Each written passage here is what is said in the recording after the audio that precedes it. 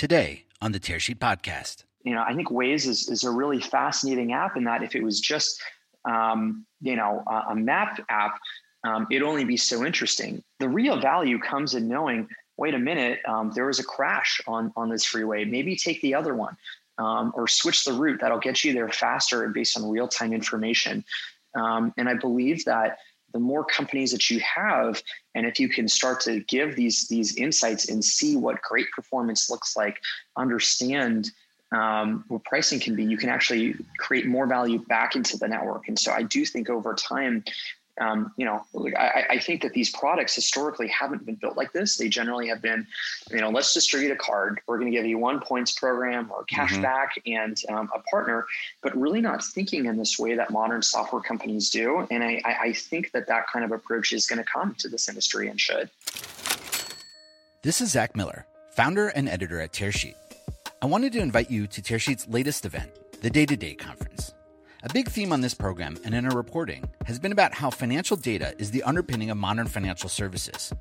From data aggregation to using big data to comb through customer behavior, financial ecosystems are growing up around banks and fintechs through data aggregators. The Day-to-Day Conference brings together financial services, fintech, and vertical industries looking to create new financial products and services through leveraging customer data in their own firms and across the entire industry. We've got a great speaker lineup. Register today by going to our website and clicking on the Day-to-Day Conference button at the top right of your screen. Tearsheet's Day-to-Day 2021 Conference is sponsored by Fiserv, Plaid, MX, Finicity, and Argyle. Welcome to the Tearsheet Podcast. I'm Tearsheet Editor-in-Chief, Zach Miller. Corporate credit card firm Ramp is hot off a big fundraising, making it one of the youngest firms to reach billion-dollar valuation status in history, having launched in February 2020. Eric Lyman, Ramp's co-founder and CEO, joins me on the podcast to talk about how Ramp's positioning to help its business clients spend less has impacted its trajectory. We discuss the most recent fundraising round that saw Stripe, Goldman Sachs, and Thrive participate, and what's interesting investors around Ramp's software-led model. Eric describes how Ramp's product is changing, maturing. Ramp's Eric Lyman is my guest today on the Tearsheet Podcast. I'm Eric Lyman, and I'm the co-founder and CEO of Ramp. Ramp is the first corporate card designed to actually help businesses spend less. Companies can sign up in under 5 minutes at ramp.com and get a card that automates your accounting. Say we're the average company about 5 days per month on month-end close. We offer 1.5% cash back. And through our software that identifies ways that companies are overspending, like duplicate software, when you're being charged more than other companies, we also save the average company an additional $100,000 per year on top of it. And do you think that perspective of sort of siding on the spend management side of reducing spend and not sort of tacitly increasing spend, do you think that differentiates you from some of the other players in the market? I believe so. And I think in 2 ways. One, it sounds like a simple, obvious thing, but most cards are designed so differently. Often, some of the largest companies in space historically have had really brilliant people thinking about how can I design points and rewards programs to incentivize people to spend more money and earn more points. And that might make sense for a consumer context, but most business owners I know want to be more profitable. And we've seen evidence in it too, just even in our traction. We're happy to say that we're the fastest growing corporate card in America. Over the course of 2020, revenues grew by over 6,000%, and we haven't slowed down. And so we think that there's real demand for a different way to approach business spending. Yeah, I remember when we first spoke, you impressed that upon me, the fact that you sort of were focused on reducing spend, but you're still monetizing interchange fee, right? That's right. And I think, the way that we think about it is, as a new company and a disruptor in the space, when we started, we had no revenue at all. And a focus on actually, let's evaluate what a company is spending. We're going to help you spend less. That's a big part of what earns us the right to earn revenue in the first place. And so we really do have a true incentive to show companies ways to spend less because, that gives us a piece of the pie to begin with. And you're fresh off of a big fundraising round. Can you give us, I guess, the details of that? I know Stripe also participated in that as well, right? That's right. Yeah, thanks for touching on it. Sure. Yeah, over the just about a month ago, we announced $115 million in new funding, led by D1 Capital as well as Stripe, and a few others, Goldman Sachs, Founders Fund, Coatue, Thrive, Redpoint, and a number of others. And we were able to raise it at a $1.6 billion valuation on the business. It was, a lot. We're certainly excited about it. And I think mostly too, to just be the fastest growing startup, at least in valuation terms, in New York City's history. And what's the excitement there from the investment point of view? Can you talk about their thesis? Obviously, Brex is in the market. They also raised recently at a $7+ billion valuation. Like, what's the interest? What's the end game, I guess, from the investment point of view?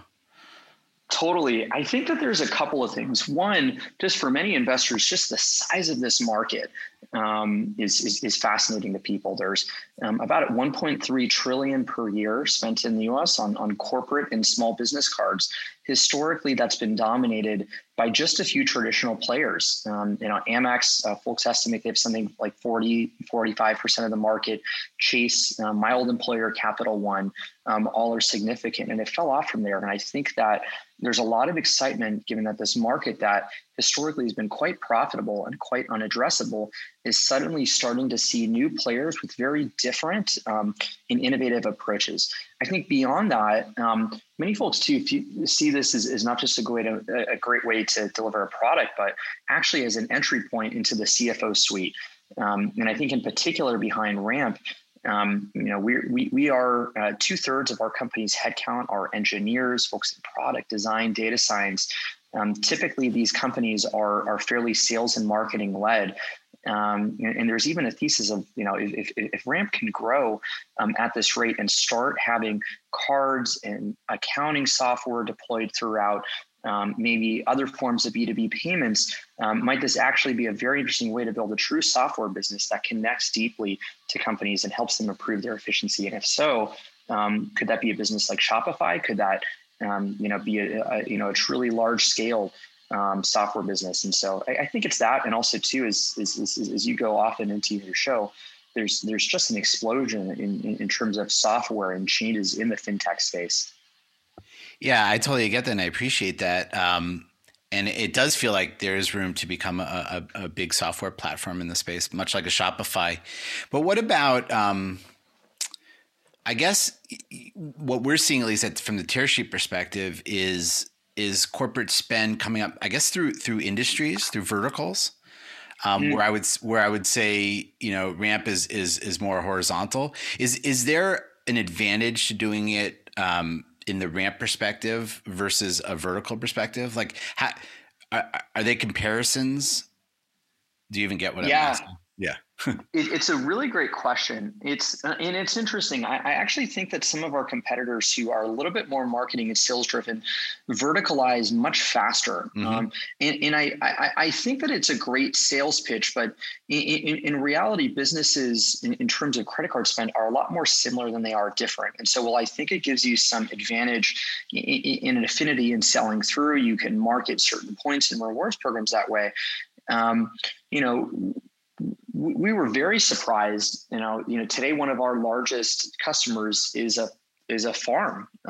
They sell potatoes and they make potatoes in 20 states, sell them around the world, and that was definitely not the kind of customer that we were expecting to come in. And what I'd say is that all businesses really struggle. I think not just with getting a card or approval. Most businesses can do that in an afternoon. Really, the complexity comes in all the challenges that happen in between. Is this, are you giving out cards for travel and entertainment? Is it for procurement and purchasing? How do you handle receipts? Today, they're split over different systems, but the IRS requires you hold on to receipts for anything above $75. Great, you've done that. How do you audit spend and make sure things don't get out of control? Last, how do you get things into your books and records and improve performance? And I think that the vertical perspective helps you sell to a customer, but we think that the horizontal approach of really solving how do you solve it end to end in that experience and streamline it leads to outcomes like saving the average company about 5 days per month on their month-end close. An experience where people say, like, I didn't expect how useful it would be. And so I think that you can really get into what's the use case, what are the personas if you go horizontal versus that vertical kind of marketing pitch approach. I get that. And I definitely see how, the vertical, quote unquote, expert in something specific, it can be used as a very powerful marketing tool. Well, I guess I'm curious from your point of view, are you seeing, is your marginal new client, who are you displacing from the card provider point of view? Yeah. About, at least as of right now, and I think this is reflective of where the market historically has been. The most common is an American Express. Typically it is about a third of the time a customer has an Amex, in place, and that's getting moved. We see others too. There's Chase, there's Capital One. There's also some of the new age folks, like let's say a Brex or a Divvy or something like that, where as companies scale, they're looking for a more robust tool. I think the other unintuitive things that we displace is actually Concur or Expensify. Since Ramp launched reimbursements functionality back in December, already 90% of our customers have actually gotten rid of their Concur or Expensify. So it's not just a card, but often it's some of the middle expense software as well that's been getting replaced.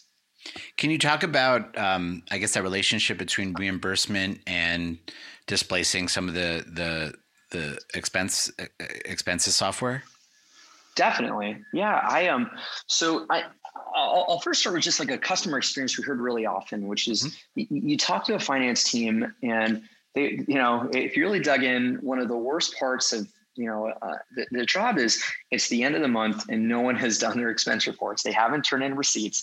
And for about a week, it turns into chasing people down, asking people to get stuff. And it's important because you really need this data to close the books properly and not have to reopen the books when you get reports in late. And when we started to dig into why, a lot of it came from truly a faulty integration between card issuers and expense management platforms. Put differently, if you have an Amex card and you have an Expensify or a Concur, your transactions are auto synced once a day, usually around 3-4 in the morning between Amex and Expensify. The problem is if you're at, let's say, a dinner with a client and you want to upload a receipt right then and there, you open up your Expensify or Concur app and the transaction isn't there. So you can either manually enter all the data, later delete the other, the transaction gets synced, or you can say, you know what, I'll put the receipt in my wallet and wait till the end of the month. And so it creates all these really bad habits. The difference with Ramp is because we're actually in the authorization layer, and Ramp approves or deny the charge, at the point of sale, we can text the cardholder the second a transaction occurs. You can auto forward and match the receipt. And that subtle difference leads to a massively better experience for users, and much higher just throughput and uptake of actually turning the receipts in on time. Yeah, it makes sense. You sort of solve for that behavioral gap. Eric, can you talk about, I guess, how the product has matured? And I'm curious also to know how you're thinking about the product has matured since you started. Yeah, it's come a really long way. I mean, when we started, it truly was some of the most basic, simple cards with some light level of controls, underwriting to be able to support, and some cashback, which I'd argue is where most of the industry has been. Over time, we've started to really layer on more and more advanced functionalities and really the value-added software. And some of the key kind of releases have been first spending insights. Because we're getting data from the merchants, we can cluster information about merchants. We can see when there's duplicative software. So we'll tell people, hey, it's strange that you're paying for 3 sets of project management software across your organization. Vendor management. We surface up when the next subscription is going to hit, how the pricing actually compares, and surface up maybe you can save money from switching from a monthly to an annual. a lot more controls. Today, Ramp cardholders can say they want their card to expire next week or only work at one specific merchant. Slack integrations, accounting automation, to even reimbursements and all that. And so the way I think that we've been thinking about it is, how can we take everything that is time intensive or lack of control or lack of visibility and build more features to really streamline the job of, okay, companies are going to be in business next month. How do we make their, save more of their time?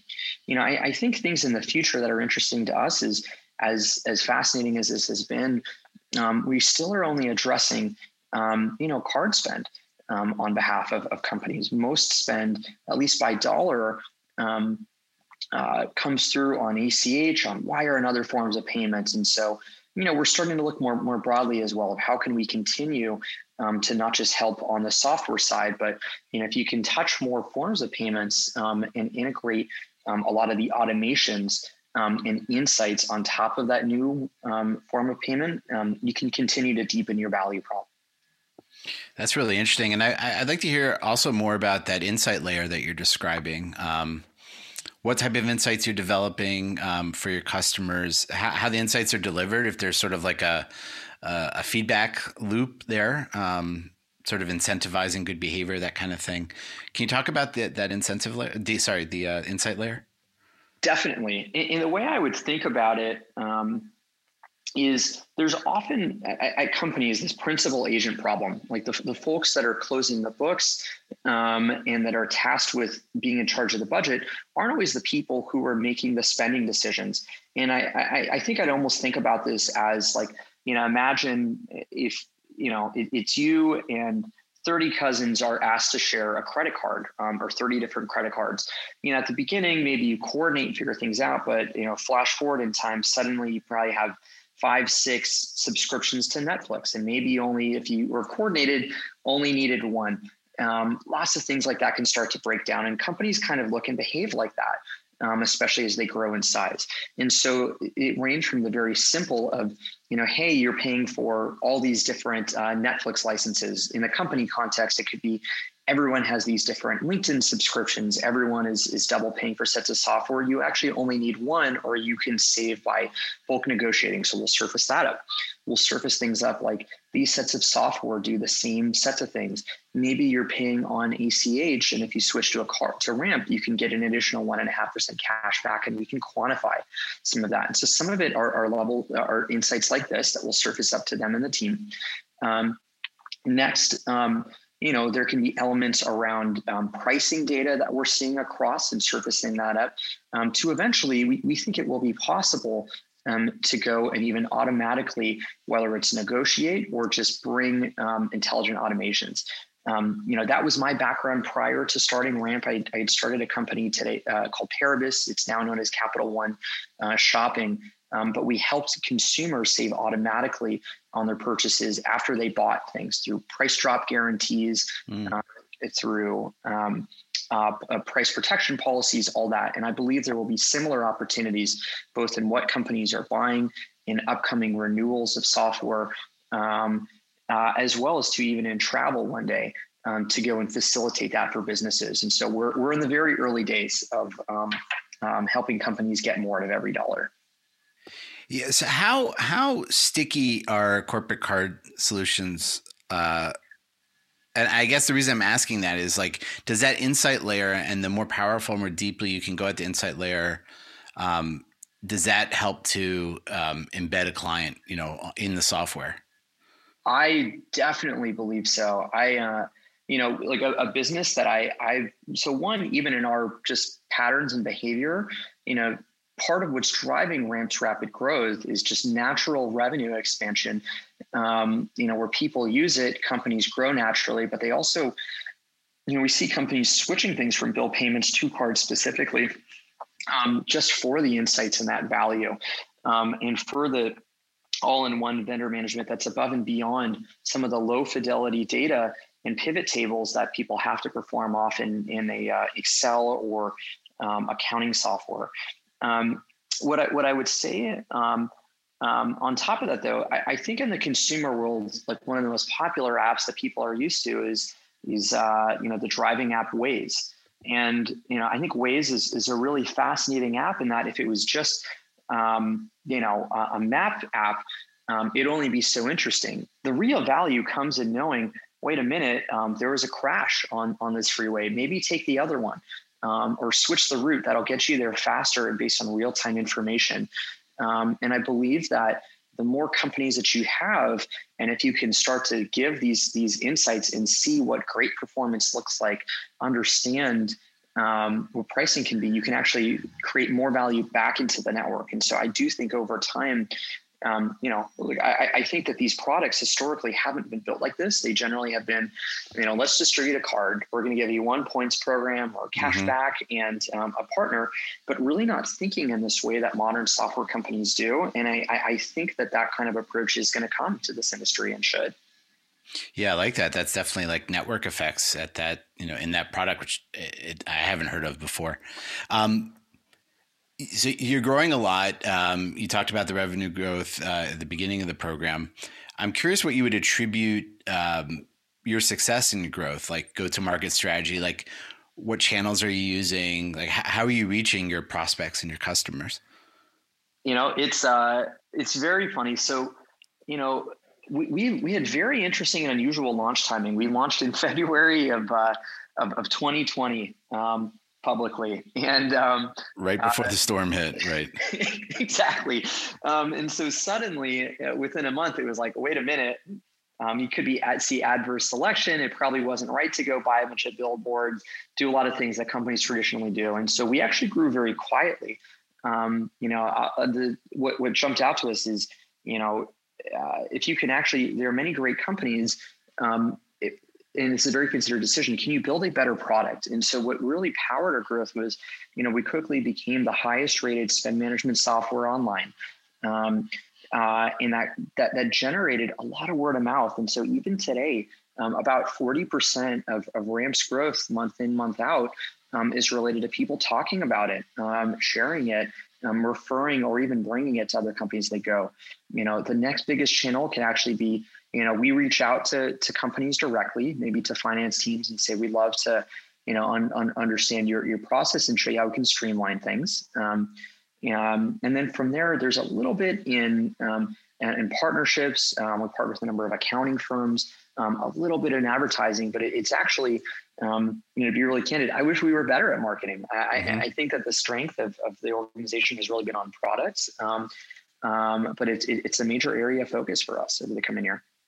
Well, that definitely seems like that's the next stage of growth. Most successful tech firms deal with is, starting with a very product focused approach. And then, as they mature and hit that first leg of customer base, then, they move into marketing and branding and stuff like that. So is that something you think would be the natural sort of evolution of the company? I do. Yeah, I think that most people in the world, in the country, have never heard of Ramp.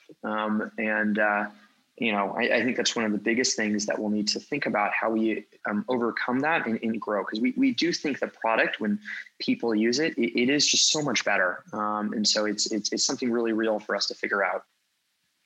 Well, Eric, we're getting to the end of the conversation. I'm curious, as you look out, you have the big fundraising behind you. You've had a lot of growth. Like, you look out to the rest of 2021, like, what are you thinking about? What are you prioritizing? Yeah, I think, the biggest area is still, we think that there's so much more we can do to actually help companies save more money and save more time. And so there's a lot of software development going into that side, particularly as we handle some more complex workflows, approval policies, expense policies deeply embedded, all that. We're looking very closely at bringing some of the intelligence to other forms of payments. So not just card, but evaluating what it means for potentially bill payments. Also, too, as people come back to work and travel and seeing others travel. And I think last, that leg that you touched on, more broad awareness and great marketing. We think that the product speaks for itself, but we have a lot to do to really build that engine out. So should be a really fun year. Well, best of luck to you and to Ramp. Eric, thanks for joining us on the Tearsheet podcast. Thanks, Zach. I appreciate it.